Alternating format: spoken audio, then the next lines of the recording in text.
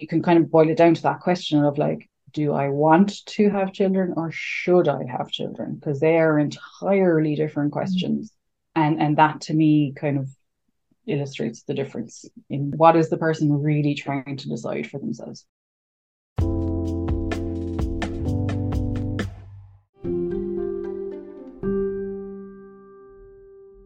Hi, I'm Anna Olson, and you're listening to We're Not Kidding, a podcast devoted to sharing stories surrounding the child-free life. As a life coach, I'm passionate about helping women feel confident and empowered in their choice not to have children. And I believe that by sharing our stories, we help break the stigma. So let's dive in. All right, welcome back to the podcast, everyone. I am super excited for today's guest.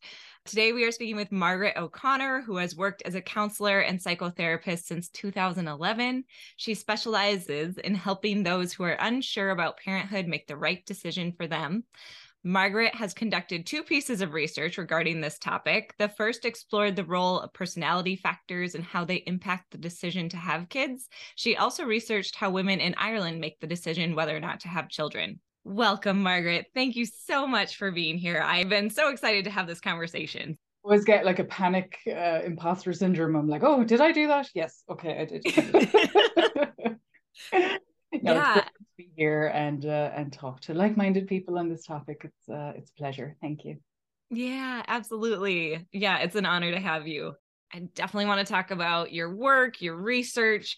But maybe to start, could you tell us a bit about how you came to the decision to not have kids and what that was like for you? Yeah, it's kind of a short story and a slightly longer story. So I suppose I'm just one of those early articulators who I have just never seemed like something I wanted to do. It never, I can think back to when I was like 14, 15, and you're talking with your friends about what you're going to do when you grow up, and it was just never in that frame of what I was thinking about. So I suppose that, yeah, just never occurred to me that there was something I would want to do. So I suppose it's quite a background thing at that point. So kind of that's the way it was for a while. And then I suppose it became maybe more of an active choice, I would say, in my late 20s, because it becomes maybe a factor in relationships or whatever. So I had to make a decision of, oh, is this actually something I'm definitely doing? Because some other choices kind of depended on that. So yeah, it kind of feels like a two-stage process for me. The first part not really involving much thought, and then the second part involving a lot of thought and reflection and research. I'm thinking that's kind of, I was going to say 10 years ago, it's probably more than that, 10 to 15 years ago. And we'll leave it vague. And there was information available, but not near as much as there is now, which, and on the one hand is really positive for now. I can't even remember, were podcasts a thing? I don't know. But certainly weren't that many. So there were some books, there were some websites, but I was really aware that it felt like quite an isolating experience. Certainly anything that I was looking at was somewhere else. There wasn't Irish material. So we were looking at America or looking at other places. So yeah, I think that's what kind of led me into the work of just, I was training to be a counselor and therapist anyway. And then I was thinking, well, I'd hate to feel or I hate to think that other people would feel isolated kind of working through that process themselves. So that's kind of what brought me into the work specifically. But yeah, and I always think it's interesting. I think it is kind of an ongoing process, even though I've never really doubted my decision, but I think it's something I still come back to and reflect on and have to think about how that impacts my life. I think as you go through, different experiences and stages of life. So yeah, an ongoing process, I guess. If that answers your question. Yeah. Yeah. Thank you for that background. Yeah. My next question, which you kind of gave a perfect segue to, was when did you know you wanted to help others navigating this choice, and how did that become part of your career and profession? Yeah, I think it was really through my own experience. I suppose as part of my training. Yeah, I was kind of doing my training between say 2009, 2013, and you do a lot of your own personal therapy and personal work as part of that anyway. But so I would have brought the issue to therapy, and some of it was useful and some of it didn't feel quite so useful, and it kind of felt like, and that's no disrespect to any of the therapists, but it was just, maybe not having kind of the full awareness of the context of the topic, you know. So it kind of felt like, oh, okay, there's more to this. And I suppose, again, it was just that thought of, I think it's really important. And if I could offer, you know, a service, as was said, just to make sure that people didn't feel isolated or like they were the only ones, because I think that's certainly how I felt at the time. I thought that just seemed, it seemed to kind of just naturally fall into what I was doing. So I suppose it's something I kind of offered as part of what I was doing anyway, but then say 2018, 2019, I think is when I kind of specifically launched the kind of Our Kids for Me piece. Even maybe for people to know that there is a service, even if they don't use it. I think it's just to know that this can be an issue for some people, you know. So I think just that normalizing piece just felt very important to me. Yeah. Have you seen over the span of your career working with this topic, have you seen an increase in the need for your services? Yeah, and I suppose, look, I'm one person with a part-time practice, so you know, but definitely it has, and yeah, I mean, it's quite a steady part of my work. And it's interesting because it might seem like a bit of a novelty or a niche to some people. So say every now and then I'll get asked to do like a newspaper article or go on a radio interview or whatever. And any time that happens, you know, straight away I'll get two, three, four, five inquiries, you know. So it's like Yeah. it is that thing of people might hear it and go, oh, okay, I didn't know that was a thing. And you know, it's not like suddenly they think I need that, but it's just like, oh, okay, that's a thing I can go to. So yeah, I think that has helped. And then, you know, you have like International Child Free Day, or you have, you know, anything I think that can help raise awareness. So if it's magazine articles or interviews or podcasts or whatever, there is a market, you know, people are interested. I think we've seen that proof of why all these things exist now. So, you know, it's not creating the need. I think it's just meeting the need that's been there all along. It is my interpretation of it. Yeah. Hearing that, you see that increase after an interview or something like that, it just makes me think that the need for the language for people to articulate a need that they didn't have the words for before necessarily. Exactly. Yeah. I do the thing that you definitely shouldn't do. That if there's ever something on social media, like I know there was an article, that was last year, in an Irish newspaper, and I read the comments underneath it. And there was quite a few people that were like, oh, can't believe she's made a job out of that. And I was like, okay, but like I have, because you know, I'm not forcing anybody to come to me. Like I just thought it was such a funny comment. I was like, oh, okay. But like, yeah, so you offer a service and if people need it, hopefully they find you and they come. But yeah, I do think that's a really important point. And I think that it comes with the awareness, doesn't it? Like, you know, and again, this is another thing. Like, I don't think anybody, we're not trying to recruit people to be child free. You know, this isn't Right. it's not that kind of movement. It's raising awareness that you can make whatever choice suits you. And I think that's really, it's quite a subtle, but really, really important difference. It's raising awareness of the choice so that whatever choice people make, hopefully it is the best choice for them, whether that is to have children or not. So I think that's certainly how I approach it. So having the language and having these conversations which can raise awareness is the most important point to me. Right. I think with whatever ideas or beliefs you're raised with, it can almost, cover up the fact that there is a choice and you feel, I felt that was, that was the next step. And so, yeah, I think like you're saying, it is really important just to have these conversations to make it explicit that it is a choice, as obvious as it may seem, but sometimes it doesn't feel obvious. Yeah. I remember when I was doing that second piece of research, you know, I talked to certain people and be like, oh, what's your research about? And like, oh, it's about how women make the decision to have children or not. And like some people just could not understand. They definitely noticed tended to be older women. They were like, what do you mean? Like what? Like it was really, and I thought like, wow, that's just, it was just very interesting. They were like, what do you mean the process of deciding? You know, like genuinely didn't understand what I was trying to find out. So, you know, there is a shift, which is really good. But yeah, it's not obvious or it's not maybe tangible for everybody. Yeah. Oh, that's a great way to say it. Exactly. Okay, so I want to talk about the research. I read your papers and I really enjoyed them.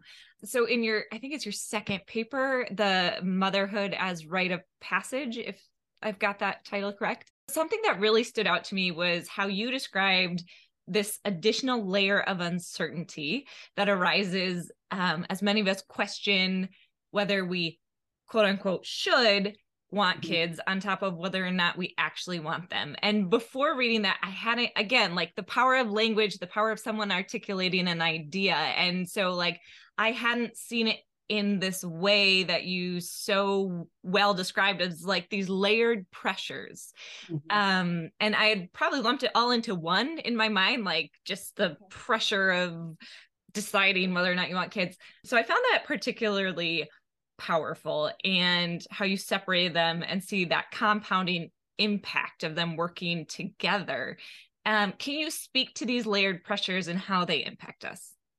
Absolutely. Yeah. And I see this present with clients all the time. So I suppose on a very practical level, there's lots of things that impact the decision of whether you can have children or not. Obviously, there's the physical, biological side. Practically, then, you know, your security of accommodation, security of your work, income, relationship. You know, I know obviously people have babies in lots of different circumstances, but kind of the ideal set of circumstances that people would like is that you're in a happy, stable relationship, that you have a predictable source of income, that you have a comfortable, secure place to live, that you have some kind of support network around you, whether that's friends or family. I suppose what I term kind of the more practical things. So there are things, if you really want to have a baby, you can try to influence them. So you might move nearer to a support network, or you'll try and get a more secure job, or try to buy a house, or whatever those things, you know, they're somewhat within your influence, and I'm air quoting somewhat heavily. There's then the more personal, I suppose, kind of mental, emotional sides of like, do you see yourself as being a parent? So this personal development side, like, do you feel adulty enough or grown up enough to do that, to become a parent? My research was with women, so that maternal or paternal desire of, is the desire there? Do you want, to some degree, to any degree, are you drawn to the idea of being a parent? I suppose what I found in that level is that if the desire was very strong, then the motivation to put those practical things in place was quite strong, and it kind of followed on. If the desire wasn't that strong, or if it wasn't there at all to do those things, and then you have this other layer. So like, say if somebody's like, well, look, I'm in a great relationship, I've got a good job, I've got a good house, I've got some good support, but I don't really know if I want to have kids. I mean, I guess technically that should be a relatively straightforward discussion. You're like, well, I could, but I don't really want to, so I probably won't. Like that would be the therapy session. You're like, oh, okay, fine. But there, you know, there's the but of, oh, okay, why is that really hard? Why does that feel like the wrong thing to do? Is somebody maybe looking to try and understand that, or looking to see, almost find a way to convince themselves that, well, I can, or, you know, I tick all the boxes for someone who normally would have a child, so I must be missing something, you know. So that's the society piece, that extra kind of almost invisible but really, really powerful piece of, no, this is wrong, I'm missing something. Or why it mightn't necessarily just seem as straightforward as, oh, well, that's not really something I'm going to want to do, so then I'm not going to do it. So, and I see that presenting clients all the time, and it's a real pressure, and it's quite hard to put into words, and I think it'd be very useful to put into words, because it's really confusing to think that something could or should be relatively straightforward, and it's not. And you're searching for this thing of like, why does it not make sense? Why do I not feel it's okay? Why is it very hard to accept that maybe I just don't want to, or don't want to enough? You know, that never feels like it's the right answer, or rarely feels like it's the right answer. So yeah, that's how I understand that. Yeah. Yeah. I thought that was just so well said, and just really, really a brilliant point you made. Yeah, well, look, it came out of the research. I thought it helped clarify a lot for me, as I said, kind of what I was seeing. And it helped me, I suppose, as a therapist, kind of know what to ask. Because as I said, like, if somebody can kind of lay it out fairly logically, you're like, okay, what is the problem? What is the issue? What are you getting stuck on? Whereas I suppose that informed much more for me, kind of, as I said, this almost invisible piece. And it is that you can kind of boil it down to that question of like, do I want to have children or should I have children? Because they are entirely different questions. And that to me kind of illustrates the difference in what is the person really trying to decide for themselves. Oh, that's so true. Just that one word difference. Yeah. It changes the question entirely. Are there other questions like that that have sort of come from your work, your experience, that you find really helpful for like a majority of the people who come to see you wrestling with this decision? That's definitely the main one. The question about regret. I think that's the other thing. So if people think that maybe they don't want to have children, most of the time, and I'm generalizing very strongly here, but they're happy with that decision now. So they don't really want anything to change in their lives now. They don't think they're missing anything in their lives now. They're quite happy with how things are now. But the fear is that they will regret that decision in the future. So that tends to be the other question of kind of, how do I know, how will I know that this is the right decision kind of for the rest of my life, which is a really, really hard question to answer in any circumstance. But again, it's the pressure. And I do think they're connected because there's this societal piece that like pretty much everything is telling you it's going to be the wrong decision. You're going to die alone.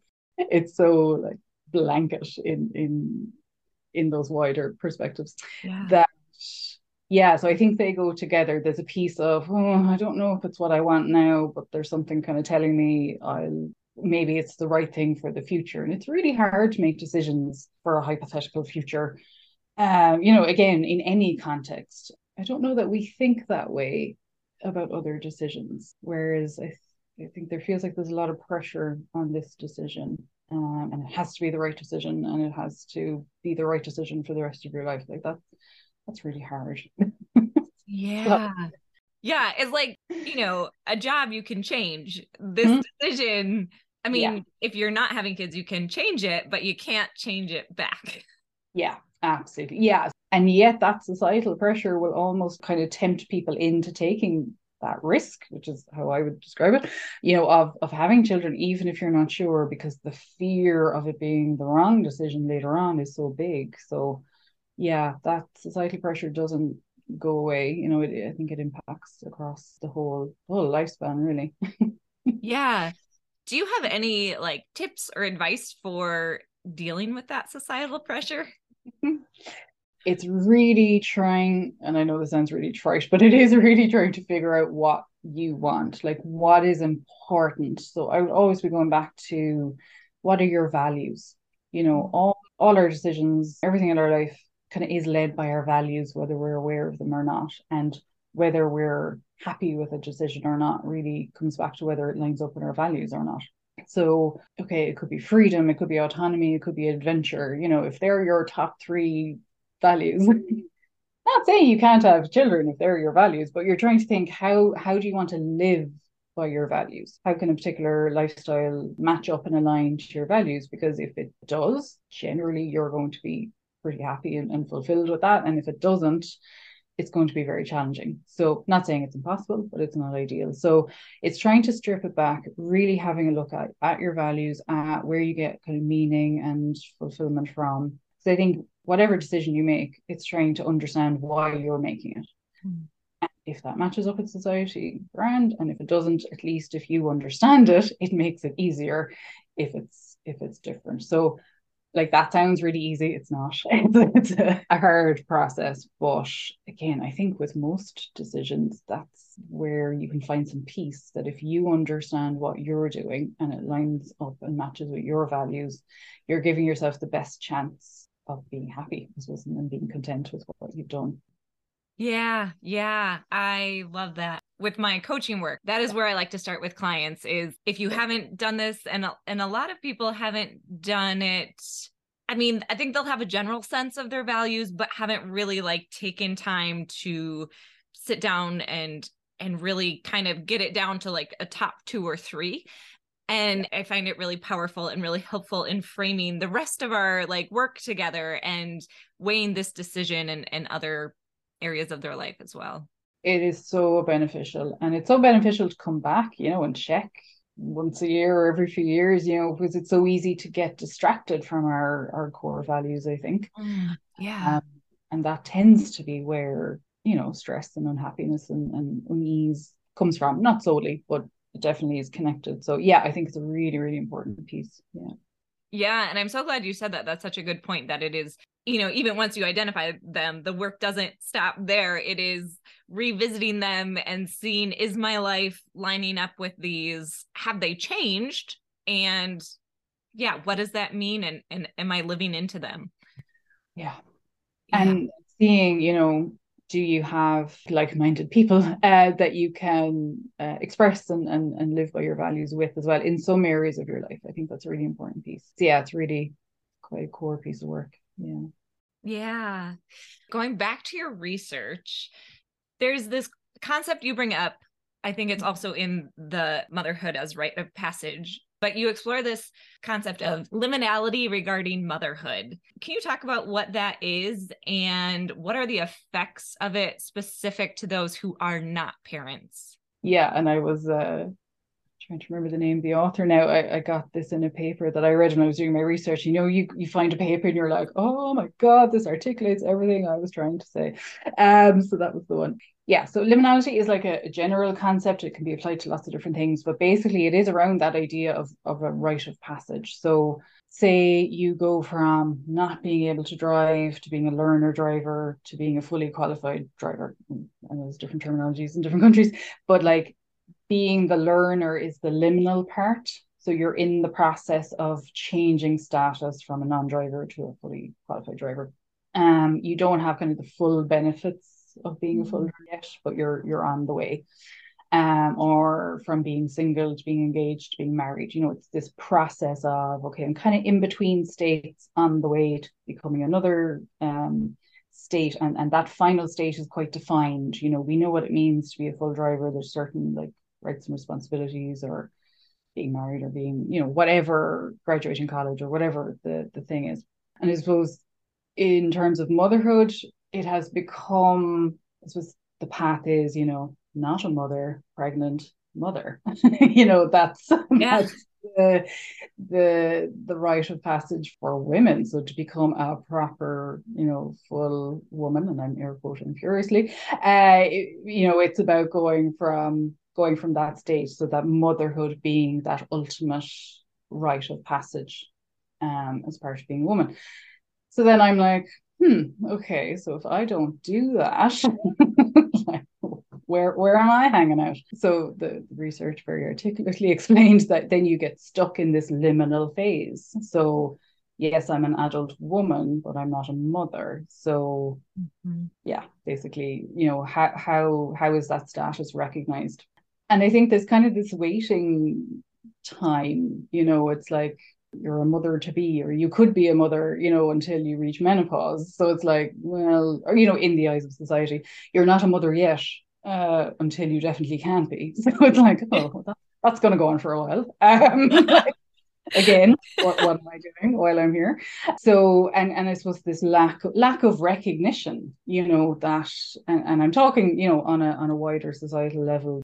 I know it sounds quite abstract, but I think it plays out really, again, very practically in a day-to-day basis. So that saying, I don't know if people say it in America, but they definitely say it here, oh, you'll understand when you're a mother, you'll know when you have your own, all these kinds of statements that are like basically saying you don't know now. So shut up.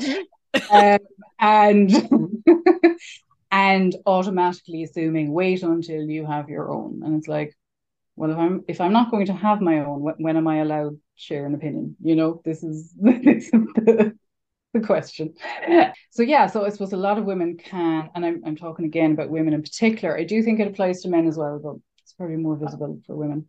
Where do you fit in? Where are your achievements acknowledged? So if you're not having a baby, and I suppose then there's a lot of milestones and achievements that go along with having a child, because there's birthdays and Right. developmental milestones and all that kind of stuff that gets an awful lot of recognition, as it should, and that's fine. That's no problem. I'm not saying they shouldn't, but if you don't have that, where do you get your recognition and your status? I just think it's really important, because something else that came up in the research that I did, and I think it's echoed somewhere else, it can feel like everything else is a consolation. It's like, oh, you're really good at your job, or you're really, I don't know, you've climbed Kilimanjaro or whatever, okay, you're great in all these other areas, but you don't have children. And you're like, oh, just Yeah. the air out of everything else. It's like, well, I didn't want to have children, so that's not as sad. If you're child free, and be very aware of people who are childless, not by choice, but like if that is your choice, then that isn't relevant. In I'll say it in my version of what I'm doing. Like, that's not a downside. That was a very deliberate plan. So all these other things I'm very happy and enjoying. But even it puts pressure on. I think that narrative has even developed more, because it's like, well, I don't have to climb Kilimanjaro to make up for the fact that I don't have children. If I want to sit at home and watch Netflix, that's totally fine too, because it's still a choice I've made. So I think it's really nuanced.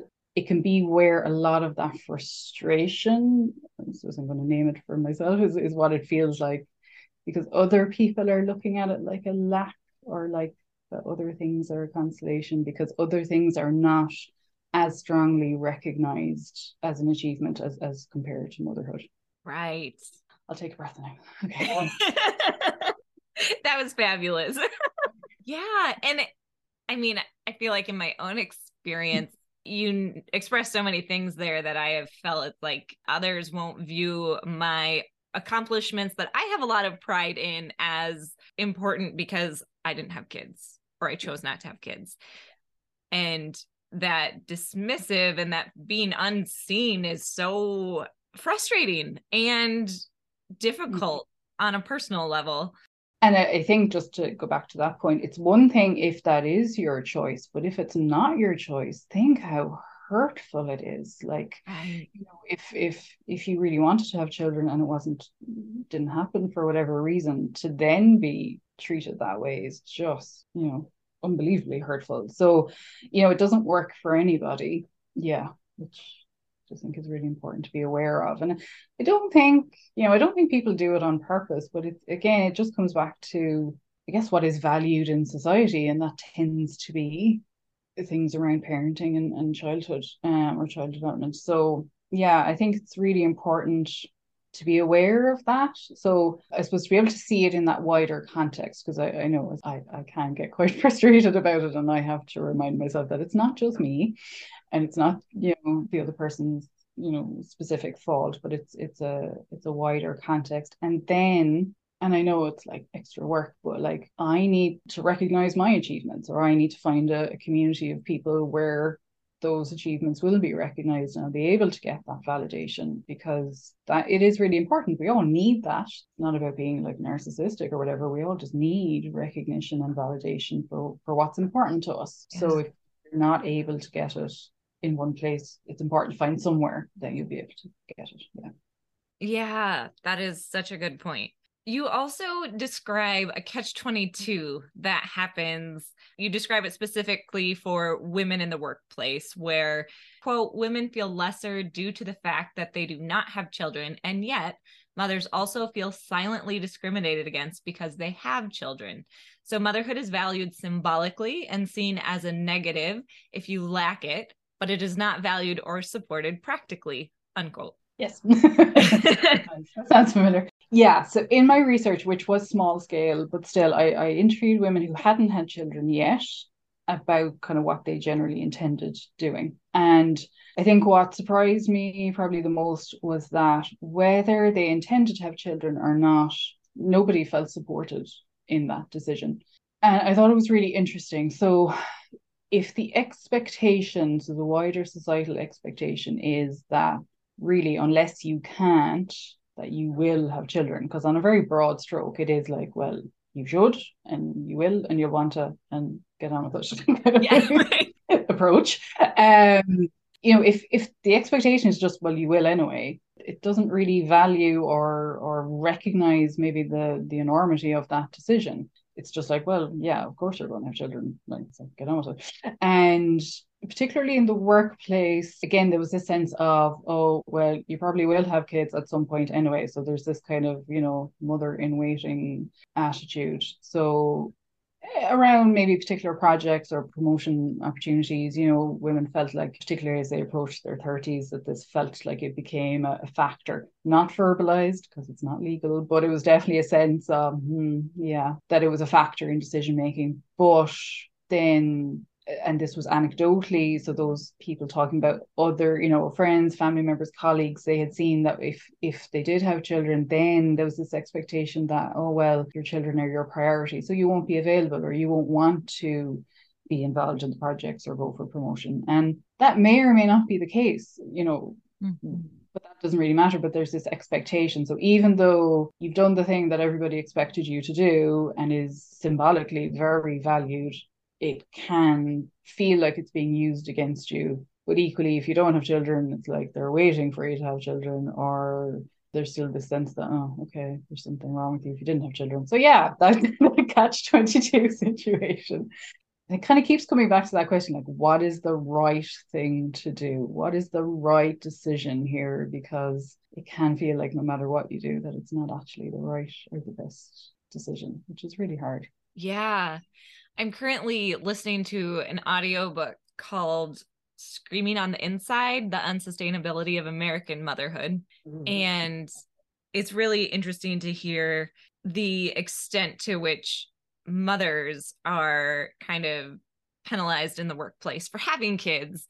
And at the same time, from a child-free perspective, also, we're not viewed well, and a lot of the additional work will fall to child-free individuals in the workplace, and it is a catch-22, and it feels like in some ways you're punished for either decision, or you're up against unfair kind of sexist things either way. Yeah, I think that's probably what I took away from that research, is that really, like, the pronatalist attitude doesn't work for anybody. Parents are not winning in this situation at all. And, and I think that's really important, because it's way too easy, or it can be way too easy, to kind of pit people against each other. So you'll see it, on social media. It's like, oh, parents versus non-parents, and child-free versus childless. And it's completely missing the point. Like, pronatalism does not work for anybody. Parents feel under pressure. And again, that expectation reality of, like, parenting is really hard. And the parents should be supported in whatever way possible to make that easier. But that doesn't happen. Okay, I'm not exactly sure what the childcare situation is like in America, but it's not great here.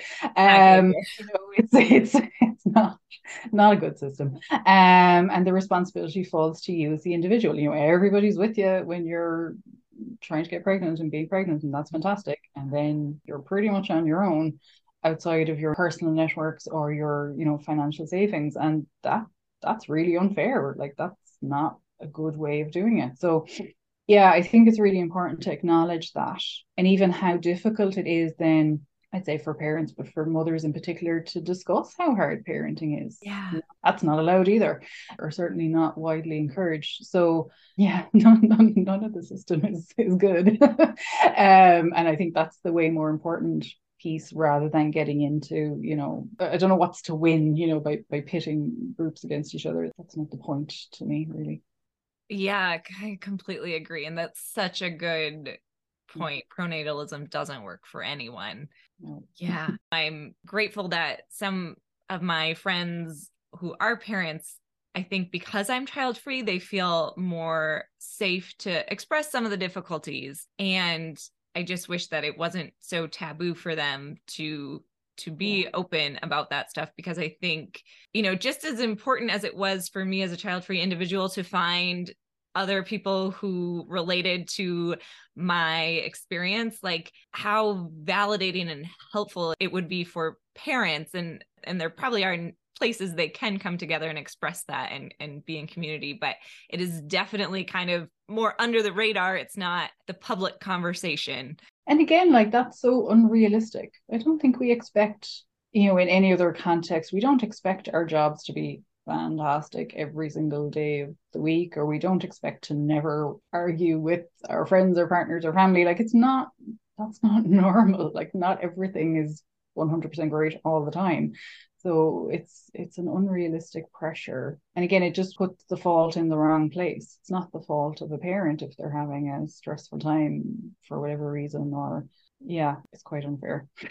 Yeah, absolutely. So a topic that I see come up a lot in child-free spaces, and I would say specifically because I think I'm more in conversations with child-free women, though I'm not saying it's specific to child-free women, but is the challenge of navigating friendships as your close friends go on to parenthood. And there's like a grief that comes with it, sort of that loss of the friendship that was before, because it's going to change as your friend's role in life kind of changes. And it also seems like there is a need for vulnerable conversations around, in these friendships as both, as this friendship goes through a transition and each individual's needs maybe change or change in relation to one another. So is this something that you see come up with your clients, and how do you help them navigate these changes? Yeah, I think it's a really, really important point. It does come up, and it's interesting because I think there's a lot of shame and stigma around it as well, because clients, if a client is talking about it, they might feel like, oh, I'm being selfish, or I'm being immature because I'm sad that my friend is not as available as they were before. There can be a lot of guilt around it. But I think you're absolutely right. There is a grief because the friendship is naturally changed. And I think it's really important to give some time to acknowledge that it is going to be different. It's going to be different for a length of time. Like, it hopefully will circle back around, but it's going to be a while. And the other word there is people's needs. So you've had a particular dynamic before, and I suppose our relationships are about getting our needs met, and that's not, again, it's not being selfish or narcissistic. That's just how we work. And the balance of that has changed, and the needs will change. Okay, it could be a conversation with your friend, but it's probably more a reflection, maybe individually at that time, that this is happening, and you can be really, really happy for your friend, and you can be really sad for yourself. If that's relevant to you. I think that's something we need to get better at. We tend to think that we can only, I'm either happy or sad, and like, we can absolutely be both at the same time. Right.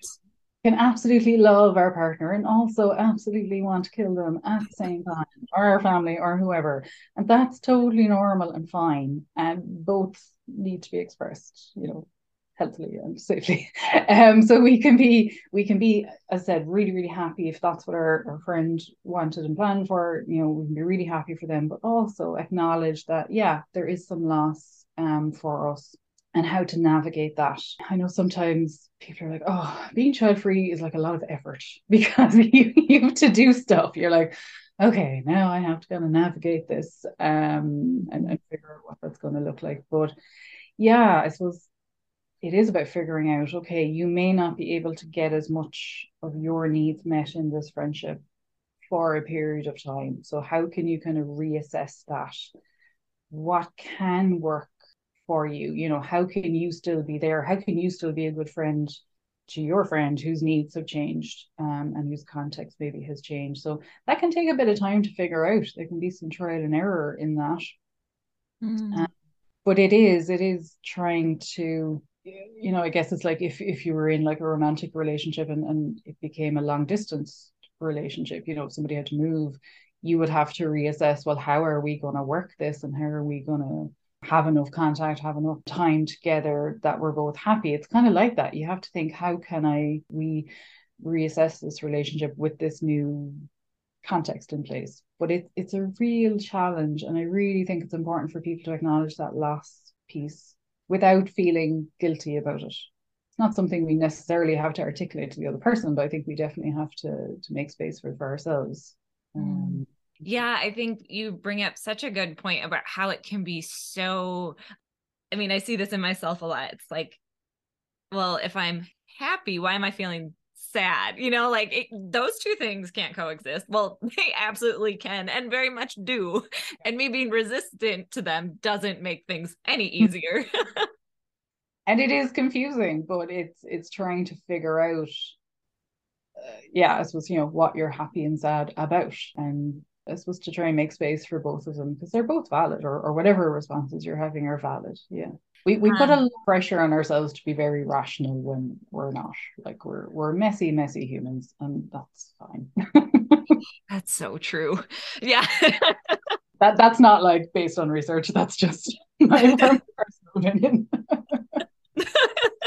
As we're getting to the end here, is there any words of encouragement or anything you'd like to share with the listeners? Yeah, like I think for anyone who's undecided, or anyone who, because it almost feels like there are two parts. Sometimes people will know that, I don't want to have children, so they might have made the decision, and then it feels like another decision of like, okay, so what am I going to do? What will my life look like? Yeah. And that can feel quite overwhelming, but it can also be brilliant. If that's what you want, I'm going to say you can pretty much do whatever you want. Like, okay, we all have our own limits and life, but you get to create your life how you want it to be, or try anyway, and pursue things. And it can be really, really exciting. It doesn't have to be, as I said, you don't have to be out climbing mountains every day, but it's about creating the life that makes you happy, that gives you some meaning and fulfillment. And there's so many ways to do that. And there's so many ways to connect with like-minded people now. As I said, if the resources that were available now were available 10 or 15 years ago, it would have saved me a lot of time. But anyway, here we are. There are so many groups and podcasts and books and so many things, so that you're not alone.